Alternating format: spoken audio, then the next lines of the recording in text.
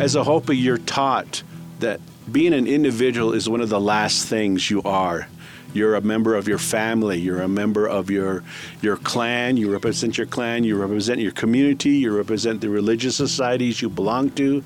You represent your village, and you represent the Hopi as a whole. And then you are an individual. Hello and welcome. My name is Ranger Melissa. And my name is Ranger Jonah. Hey, Jonah, who did we interview in this episode? Yeah, so we talked to Gerald Dewavendewa. He is a Hopi painter and a really nice guy. It was a ton of fun to talk to him. Yeah, I love talking with Gerald and hearing about how he uses his experiences as a Hopi astronomer in his artwork. Absolutely. He was just so knowledgeable, and it was really great listening to him dive into the meaning and the culture behind his work. Turns out a lot of his work is also at the Hopi House, so if you're in the park, check out his work at the Hopi House. Yeah.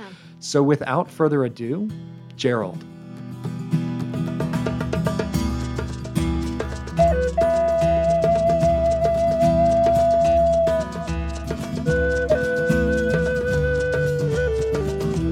Umhinsaki. My name is Gerald Dewavendewa. My Hopi name is Lomasohu.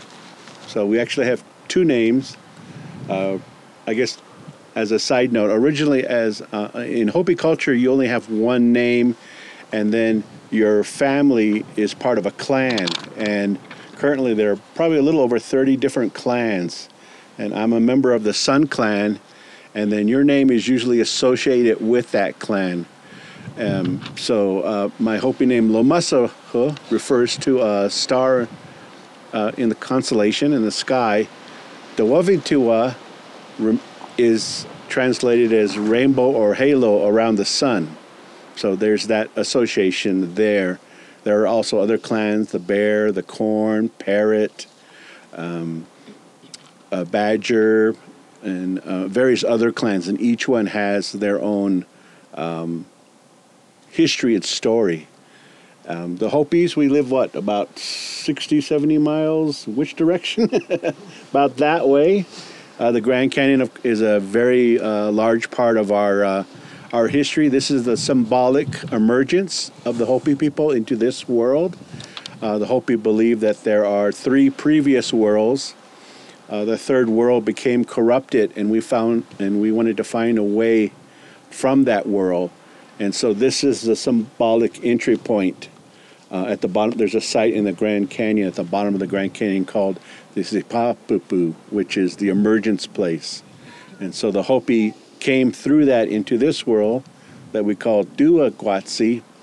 And then we began, each group separated and went into the four directions in order to explore this world and see what was here and what it had to offer. So each clan has their own stories that differ from others. So as a Hopi person, I don't speak for all the Hopis or have the authority to say that what I say is the defining history of Hopi.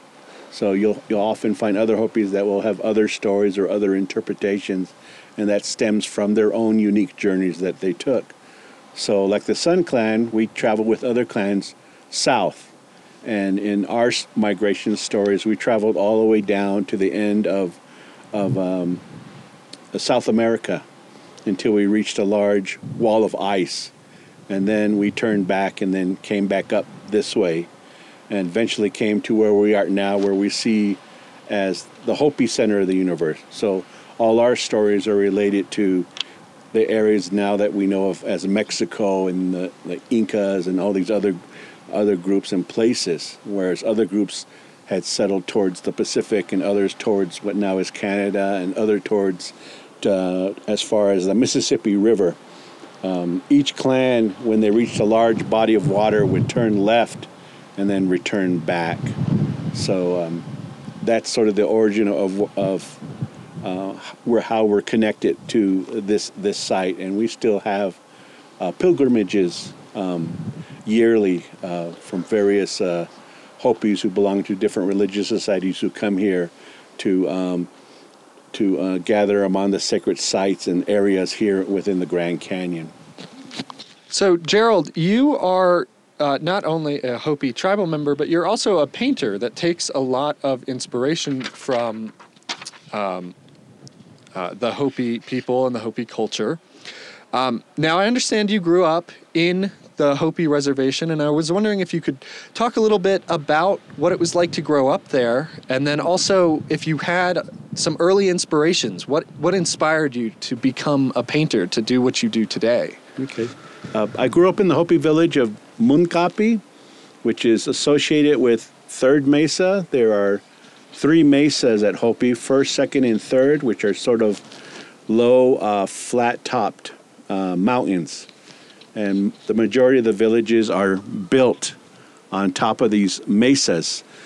My village, Umhinsaki, is not physically on Third Mesa, but there is a village on Third Mesa called Ozrivi, which today is considered the oldest continuously inhabited town in the Americas. And so they founded Umhinsaki. So we owe our allegiance to Ozrivi. And so that's where I grew up at. This was at a point where when we didn't have electricity, plumbing, or any of those modern conveniences, TV, and things like that. So it was very much a very isolated area for us. And it's a small village.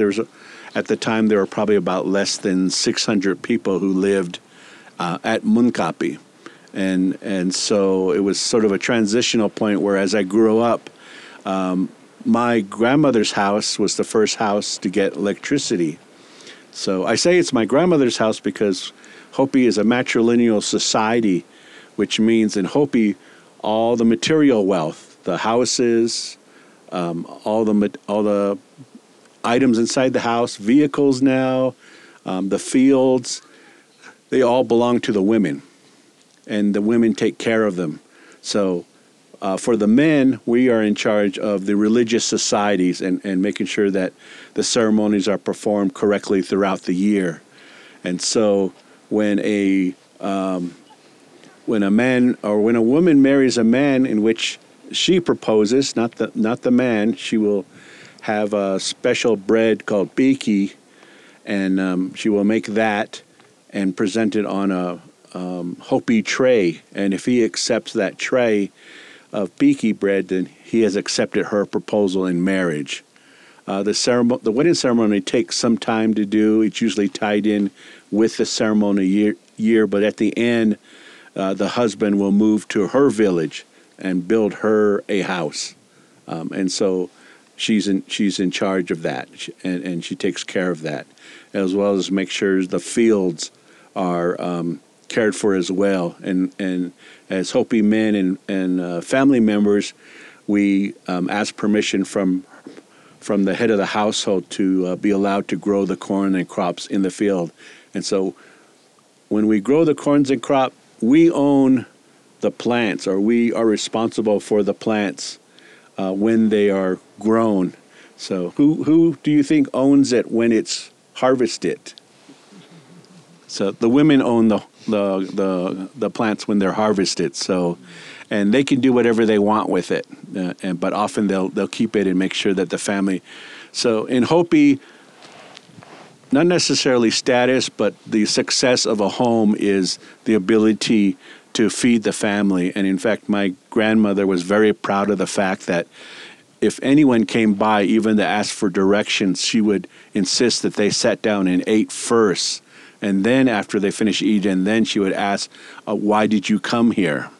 And so she was very proud of that fact that no matter who came by, she was able to feed them. And that was very something that she was very proud of.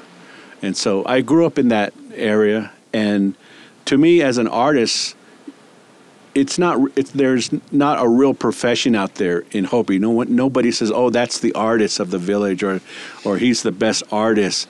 I grew up with, everyone did art. My grandmother made baskets.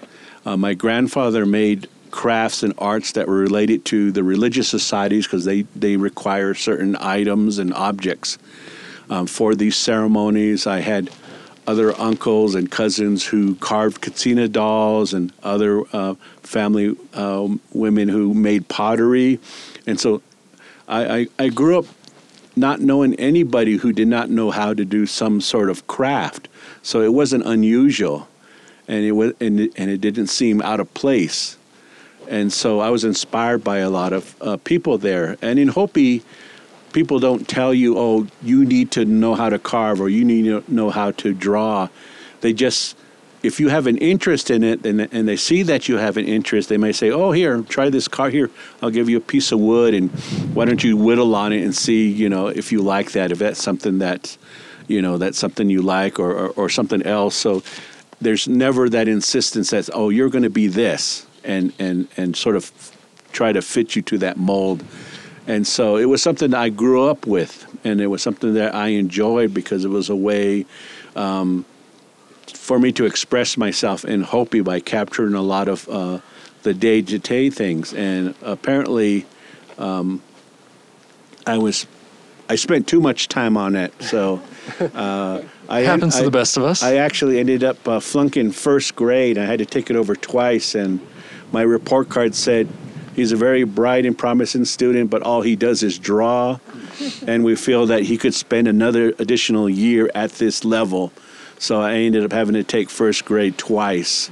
So that sort of started my career. So I've been sort of drawing all my life, and of course my first inspirations was my grandmother and my grandfather, watching them make things, and later on being introduced to a lot of things from my aunts and uncles. And then, of course, as I traveled around the village, because there are ceremonies that we do that are taken to other villages. So I get to meet other Hopis and other homes, and of course, you meet other artists. And I was fortunate in, I guess, the history of Hopi in that we were at a transitional point because my grandfather and his father in Hopi, the majority of the art was done for religious reasons. It was not made for sale. It was not made as fine art.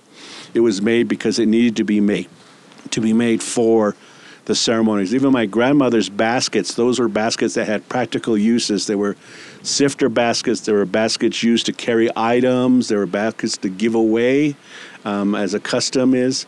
And so everything made had a purpose and a reason that fit within Hopi culture. So there was no such thing as I'm expressing myself or I really want to talk about my angst through this painting. So it was basically part of my my father's generation, and then of course my generation, that you begin to have artists. You did have some who were famous in the past, like Nampeo, who was a very famous potterer, but her art was the pots she made for the majority were, they used them for mixing bowls, for cooking bowls, and of course the early tourists, especially from here, you had the Fred Harvey Company who would send out tourists to Hopi, and they discovered the pottery and they wanted it, and Nampeo became very famous. And one of the side notes for that was Nampeo noticed that people paid more for her pots because she was touted as the famous Hopi potterer.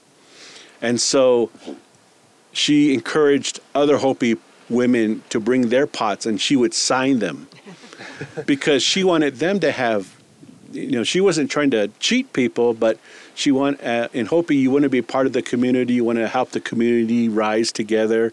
And so she signed their pottery so they could get just as much money that hers got. So there are a lot of pots out there that she never made, but they have her name on it. And she's actually one of the earlier Hopis that signed her work, because back then nobody signed their work. You made an item, and it kind of just rotated into the culture. There are these wicker plaques that were given to the young girls during a ceremony called Pawamaya, and the girls kind of used it almost like a currency exchange. As they got older, if somebody did a good deed for them or helped them out or something, they would give that basket to that person, to that Hopi person, and then down the line, that person might eventually give it to somebody else. And so it wasn't unusual that, that one of my nieces would get a basket, and of course she would give it out maybe a year later, and then 5 or 6 years later it shows up again because somebody did a nice, and then, oh, I remember that basket. That used to be your basket when you were little. So, but that's what started it. You begin having these Hopis, like Fred Kubota, who did the murals in the Watchtower. You had people saying, "Oh, you need to sign your name. It needs to be identified." And so, that didn't occur until the 50s and 60s, and then that's when you begin seeing Hopis who were taught silversmith after World War II as an occupation. You had them. Some of them started signing, not all of them, but some of them began signing their names. And so that began what we would, I guess, consider fine art or art for art's sake in a sense. But it still was grounded in traditional designs. Everything was very in that design. And that's what I grew up being inspired by. And so later on, for me, finally, there was a young group of men who, well, they're much older than me now, but called artists Hopi. And they decided to really explore or push the boundaries of what Hopi art could do. So they went through cubism and abstraction and, all these other types of art forms that didn't exist in Hopi, and even tried political, artwork and other things. But it was all have to do with Hopi. And they inspired me because their work was so different from everything else. And so that was sort of kind of led me to feel that this was something that I could do. And so I eventually, after I graduated from high school, I eventually went to the University of Arizona in Tucson. And so it worked out after first grade. After first grade, yeah, it's all easier from there. I was basically, I'll show you now, so. And I got a degree in, it was majorly in graphic design and fine art, but I eventually started working in the museum field using my graphic design. And for me, the high point was I helped with graphics and did Hopi consultation for the Hopi section of an exhibit called The Passive Life, which was a 10,000 square foot exhibit. And I invited my grandfather to come down to look at what I had done. And so after he had seen everything, he turned to me and told me in Hopi, this is something worth doing. So in Hopi culture, you don't hear a lot of praise. A lot of stuff you do, you're expected to do it. And so to have my grandfather tell me that it was something worth doing was just the greatest compliment I could ever receive. So I was, I don't think I touched the ground for a week or so from that. And that sort of continued leading my my visions. One of the challenges, or one of the things that I've, I guess, in a sense, placed upon myself is, as a Hopi, you're taught that being an individual is one of the last things you are. You're a member of your family. You're a member of your clan. You represent your clan. You represent your community. You represent the religious societies you belong to. You represent your village, and you represent the Hopi as a whole. And then you are an individual. And so that's the last thing. And so you're always taught what you are doing. How does that reflect on everything else? And so I continue to do that now in my artwork. When I do my artwork, I always am reminded about how are other Hopis, or how is my community going to feel about this, and how are other people going to feel about the reflection of what I am showing Hopi to them. And so for the most part, I do not do individual personal artwork. I'm not going to talk about maybe something that happened in my personal life or that may be considered positive or negative, and express it through the art medium. But what I do is the one thing I do is I try to instill a sense of pride towards my art, in that was something that my grandfather had taught me. He constantly reminded me that our culture has a lot of great accomplishments and a lot of great knowledge and wisdom that we've gathered over literally thousands of years, and that we are not simply, Indians or what other people may think of us, because we did not invent the aircraft or the computer, but we have other accomplishments, and those accomplishments were made in this type of environment in the desert. Our priority was not to leap ahead in technology, but our aim was to integrate ourselves within our environment and survive within a very harsh desert area that has very little rainfall. So so to do that, we've genetically manipulated corn and other plants to grow in a very dry desert. We've developed our own agricultural system called dry farming, and we've done other things like we've keep track of the movement of the suns and the planets and the moon are very important to us because we have very short growing seasons. We need to understand very specifically how the year goes, when it rains, and when it snows, and other aspect, because literally our life is dependent on it. We need to know when to grow our corn, when to grow the second crop, when to harvest, and other items. And so we have a high level of looking out through the astronomy. We see it more in a practical sense rather than a mythical or a spiritual sense. We do imply that to it, but we understand the solstices and the equinoxes and the lunar levels and things like that, because that's important to us as well. And so he instilled in me that pride that we do have our own accomplishments, and that's why we've survived for so long, and we continue to survive and still try to maintain those. We're considered one of the most traditional indigenous groups in the Americas, and we've been able to maintain that because we're very careful about what we want to bring into our culture. And so I try to reflect that through my art and try to remind other people that, this is a very dynamic and very successful culture that I hope that continues to continue on and survive. Yeah, and for those that don't know, as we talk about his art, Gerald is a part of our cultural demonstration program. So if you come into the Watchtower tomorrow between 9 and 4, you can actually see a lot of his art up close and personal. And I know you brought some here today, so we're going to talk about that in a little bit. But first, I just kind of wanted to dig in more into the process of actually making art. How does that process go for you? Do you see the whole thing before you start? Do you say, I want to start with these colors and then we'll see where it goes from there? Or is there some other way that transpires? A lot of it is just you see a lot of this imagery, like with Katsina dances. We have these dances where we have these spiritual beings called Katsinam that appear at the villages, and they perform ceremonies and rituals, and they're very colorful. They have these elaborate dances and songs, and those inspire me as well. And I've been given the opportunity to speak to the elders, and they talk about different aspects, and just hearing them, it creates that imagery in my mind that I want to capture in an art form.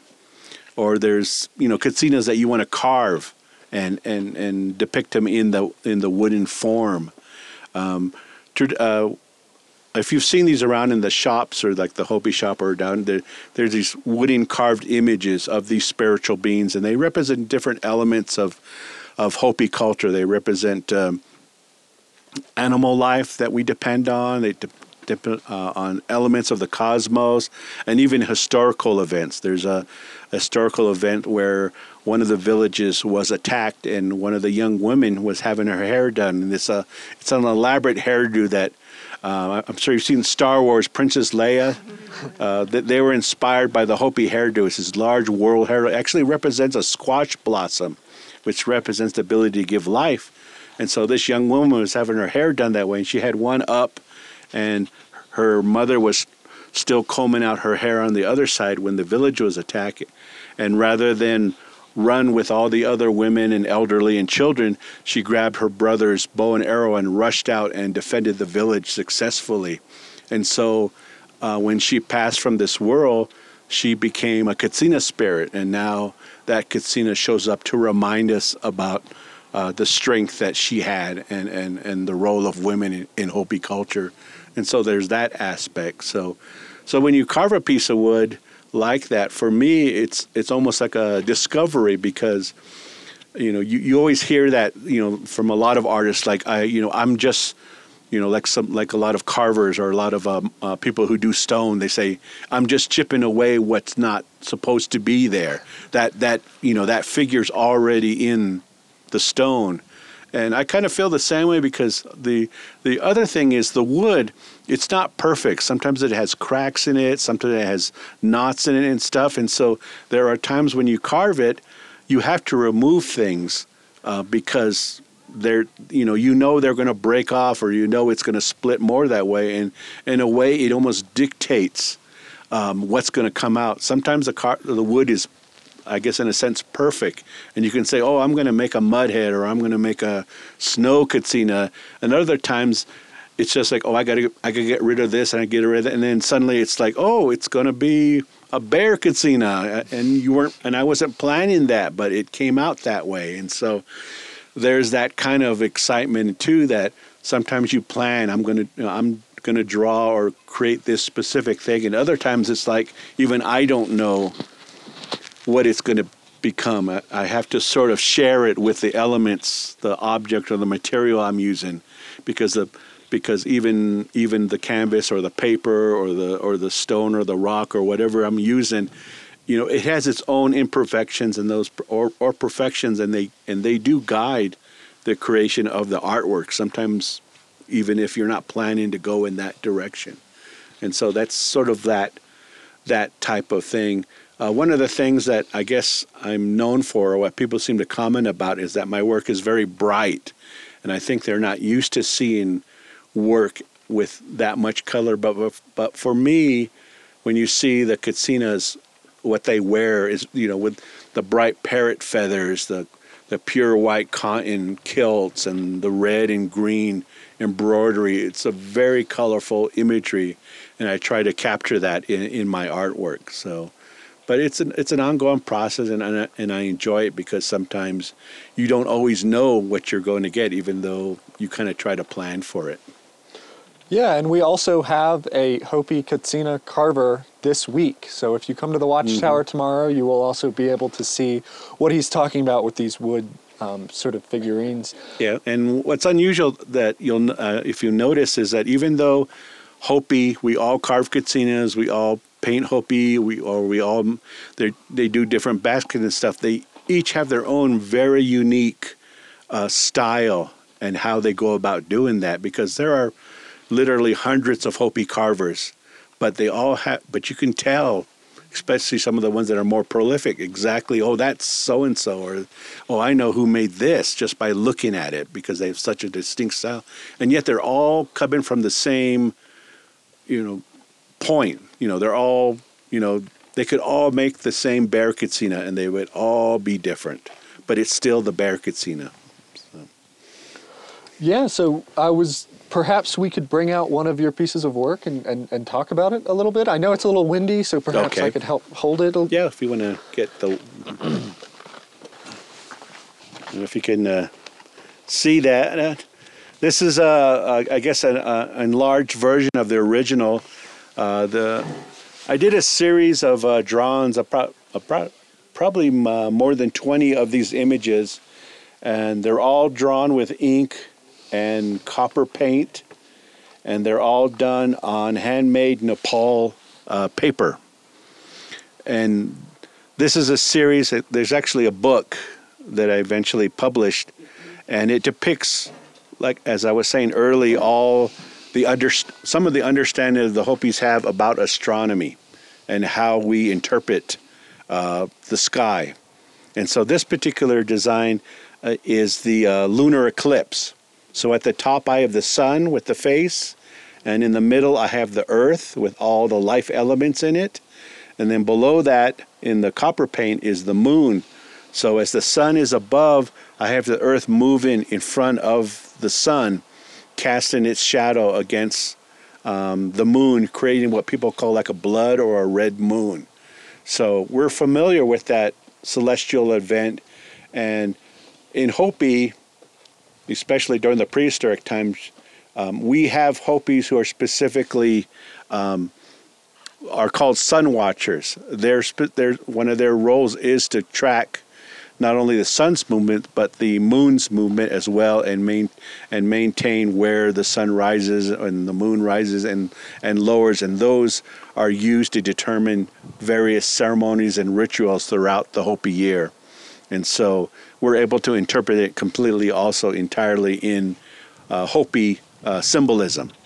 So Hopi has a huge collection of symbols that it uses, and in fact I could draw a cloud, snow cloud, rain cloud, cloud sprinkling, thunder cloud, billowing cloud, a cloud about to rain, a cloud that's, I could do a range of different weather elements, because they're so important in Hopi that we've developed a lot of icons to determine what each part represents or each element represents. So it's a rich history of a design.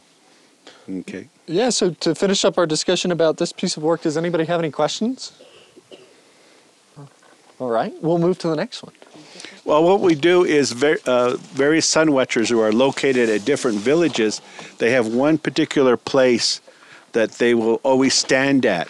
And they'll either use a large geological, like a butte or even San Francisco peaks, as a marker, or they'll have rocks close by, and they'll track using those as points of reference.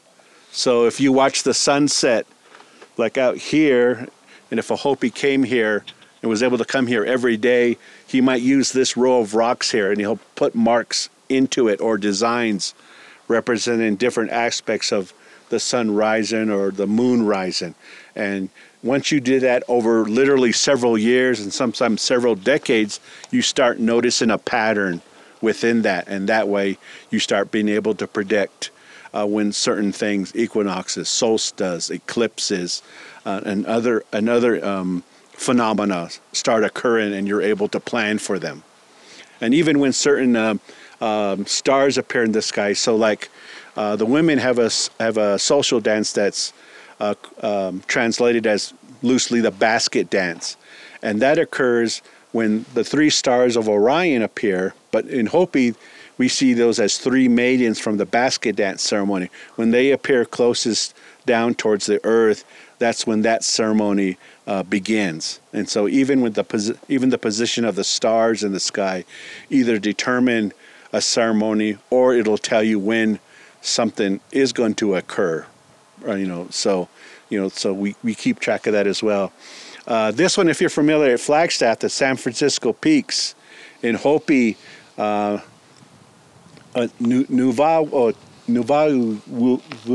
I'm messing up the name. It's easier when I was writing it down, but we believe that that's the home of some of the Katsina spirits. They live there, and so this painting depicts the Katsina spirits upon San Francisco Peaks. And in Hopi, these spiritual beings not only perform ceremonies and rituals, but they remind the Hopi how to live a proper life.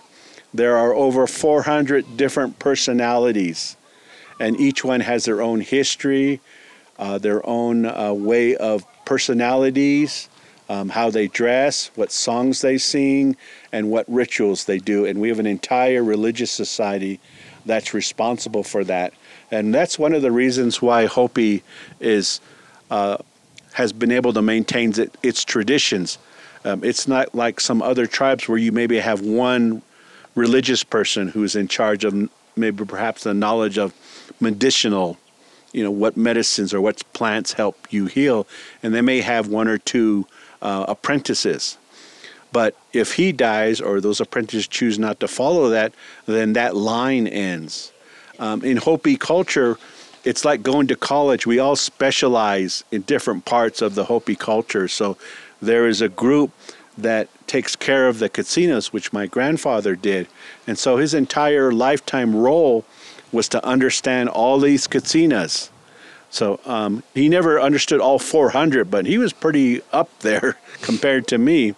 And so that society, that's their whole role. There are other societies that specialize in other aspects of Hopi culture, and that's just that part they understand. And that's how we're able to maintain our traditions so strongly, because it's not kept by just one person, it's kept by a whole group, and they're all taught all that information together. So even if one or two of them passes from an accident or something not expected, it doesn't die with them. There's a whole society that maintains that knowledge. And so I have here a lot of different katsinas that are coming here. I have a morning katsina, a katsinmana, a long hair, and each one has their own part. The long hair is known for this wonderful melodic song that it sings, and it brings showers, light showers when it sings. Whereas this tall one, the shalako, which actually rises about 15 feet tall in real life, he rarely appears because he's known for causing floods. There's also a female that comes with him. So they're not often asked to come unless there's a real drought, because they're known for unpredictable weather. And then there are other ones. There's in the middle with the big feathers, that is Crow Mother, or Ungwansnatsamtaka. And she comes during a ceremony dressed in her bridal outfit, because the story is that she had just gotten married, and this was a time when the Hopis were having a hard time. Their crops were not successful, and as she was crossing Hopi, she heard the Hopis' prayers for help, and so she immediately headed to the village, and she appeared as the sun rose, still wearing her bridal gown, followed by all these other Katsina spirits bringing fresh green bean sprouts and other foods to give to the Hopis so they could survive, and they also brought gifts to the children. And that ceremony still occurs every year. And then we have a warrior Katsina, and then we have Itoi and Ahol. They're sort of called the lieutenant and his assistant. They're involved in the Soya ceremony, and they're also when the equinox occurs. They come and perform a ceremony there to help the sun begin its longer or shorter days. So they all have their own purposes. There's even a katsina that shows up to remind us to clean out the springs that we depend on. So there's even some practical aspects to it, and it's all integrated into Hopi culture.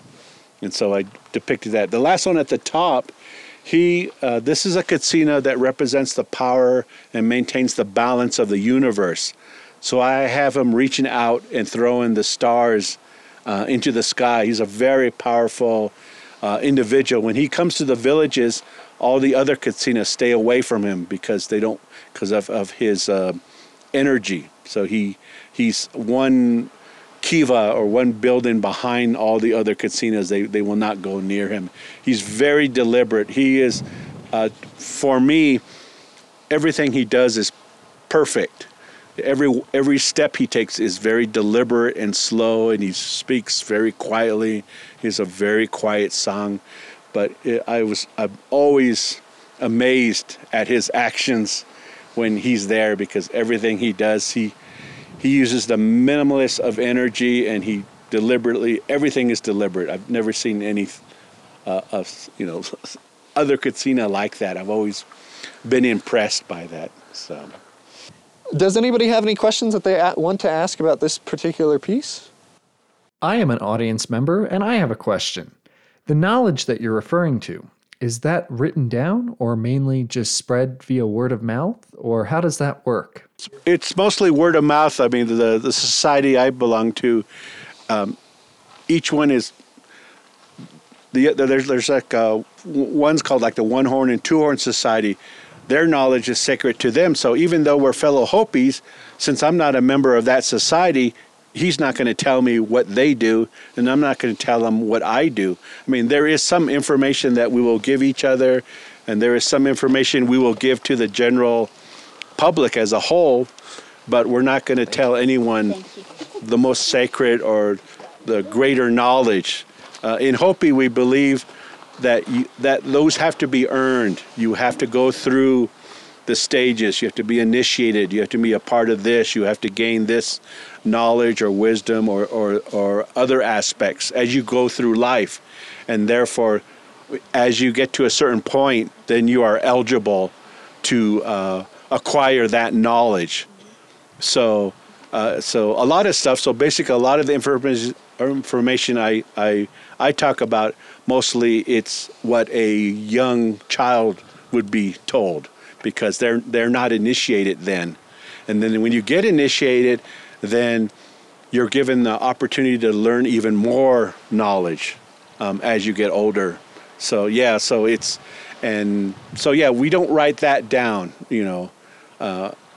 There is stuff that we do allow out, but to us it's very rudimentary. It's not the core of our beliefs or our religion. So being a professional artist, you have to travel, or you do travel with your art around to art shows. So I was wondering if you could talk a little bit about what an art show is like, and maybe being here at Grand Canyon doing the cultural demonstration program, how that's different, how that's similar, what you maybe like or dislike about being out here at Grand Canyon, and what it's like to be an artist at these art shows. Mm-hmm. It's kind of a challenge in a way, because when I went down to the University of Arizona, I of course did my art and wanted to, you know, make a living off it. And as you've seen some of my art, like the first one, it's very abstract. It's a lot of Hopi symbolism. And so there are not a lot of galleries or not a lot of shops that specialize just in indigenous art. So I would take it to other galleries that just showed all sorts of art, and they say, well, this is Indian. You need to take this to an Indian show, an Indian shop. And so I take it to the Indian shop, and they're like, this is too abstract for us. You should take it to the galleries, because a lot of collectors or customers or people, they've kind of have this specific expectation that when you say Indian art, you know, what comes to mind? And a lot of it tends to be art that is sort of from the 1960s or 50s on back. They have an ideal that Indian art has to incorporate maybe feathers or dull colors or leather work, and you know, these certain types of things, and to them that's Indian art. And so if you come up with a hand-blown glass vase, which we have a Hopi artist, he was the first one to do that, you know, he had a hard time because they said, that's not Hopi art, because Hopis don't blow glass. And so there's that challenge that a lot of galleries or a lot of collectors will tend to pigeonhole indigenous art.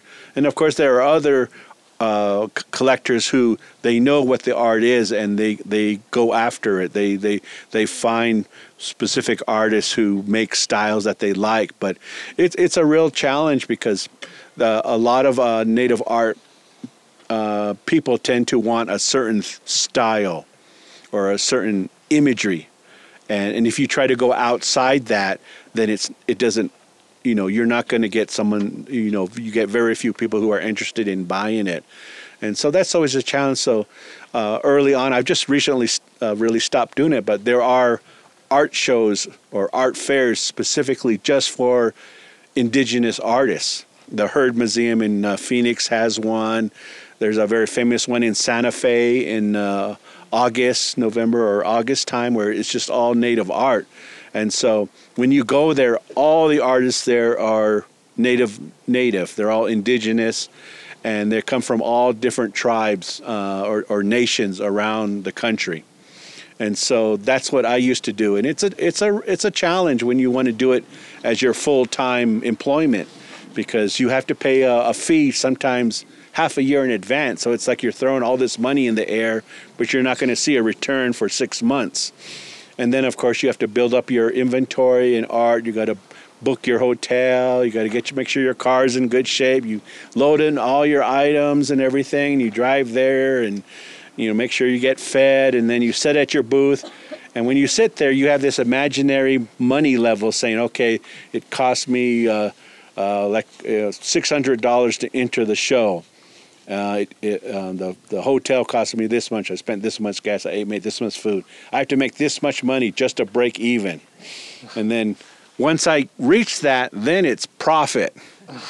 And then when the show's over, you go home and you start the whole thing over again. You have to sign up and pay these fees, like I said, months in advance, and then you go home, you rebuild your inventory, you start drawing more or carving or whatever you do, and then you go to the next show. And sometimes then you go to the Hopi show in Flagstaff.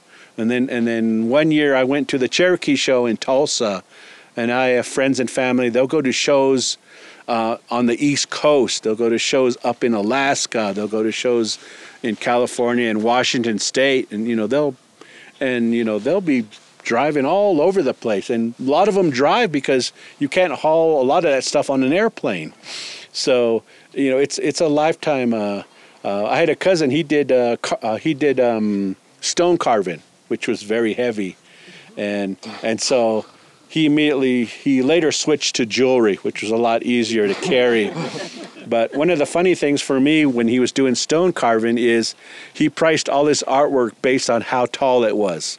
So if he had a carving that was 11 inches tall, it was $1,100. So, and if it was 8 inches tall, it was $800. So, but he eventually switched to jewelry. But like him for a while, it's a full-time thing, and you're constantly, if you're not at the show, you're at the you're at home working all the time, trying to get that inventory up. And if you're lucky, you get collectors who love your work and only your work, and so they constantly buy just yours. And there have been Hopi potterers who show up at the art shows, and you open up at 9 a.m. and they're done by 9:30. They've sold everything they've had because their work is so popular. I have a cousin who does very elaborate Katsina dolls, and he carves them in one piece. He doesn't add anything to it. Everything on there, the feathers hanging out and the jewelry hanging from the neck or the rattles, everything is carved from one single piece of wood, and he attaches nothing to it. And his work goes for $10,000, $15,000, and he has collectors who are willing to pay that price because of the quality of the work he does. And now he's able to just stay home and carve because now he has collectors who just order from him and say, I want this. And so he doesn't have to go to the shows anymore. He just stays home and carves. So he's one of those where, you say he's the successful one, but for a lot of us, it's a constant grind. And so, and it gets tiring after a while. So I was fortunate enough that I eventually was able to find a way where I reproduced a lot of my art as prints and other items, and then I wholesale them to various museums and gift shops. Like the Hopi shop here carries some of my items, and so I'm able to do that and stay home and not have to travel all over the place. So yeah, it's a challenge for. It's a rarely unique style of selling art that I don't think you see that a lot with a lot of other different artists who are not indigenous, with such a constant, you're going here, coming back, going, it's a route. It's almost like circus kind of thing, So yes, it was a challenge, and We have unfortunately reached that time about 15 minutes before the sun sets. So I want to ask one last question, Gerald. If you were to give everybody who came here tonight one sort of central takeaway or one thing that you wanted them to remember about tonight, what would that be? That's a good question. Well, as an artist, I guess I just want you to really look at individual Native artists and really take the time to appreciate that or look at the art.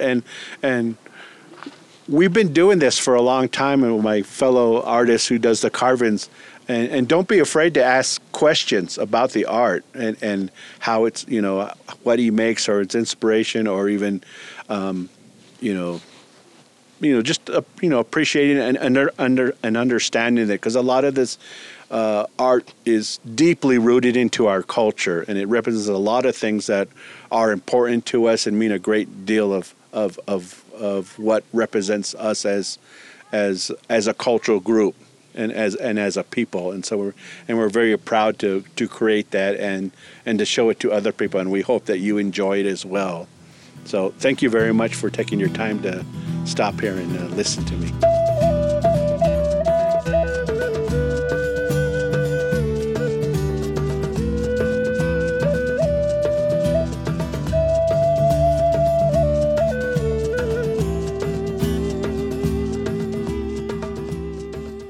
Grand Canyon Speaks is a program hosted by Grand Canyon National Park and the Grand Canyon Conservancy.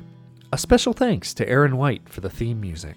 This recording reflects the personal, lived experiences of tribal members and do not encompass the views of their tribal nation or that of the national park. To learn more about Grand Canyon First Voices, visit www.nps.gov/GRCA. Here at Grand Canyon National Park, we are on the ancestral homelands of the 11 associated tribes of the Grand Canyon. These being the Havasupai tribe, the Wallapai tribe, the Navajo Nation, the Hopi tribe, the Pueblo of Zuni, the Yavapai Apache Nation, the Kaibeb Band of Paiute Indians, the Las Vegas Paiute tribe, the Moapa Band of Paiutes, the Paiute Indian tribe of Utah, and the San Juan Southern Paiute tribe.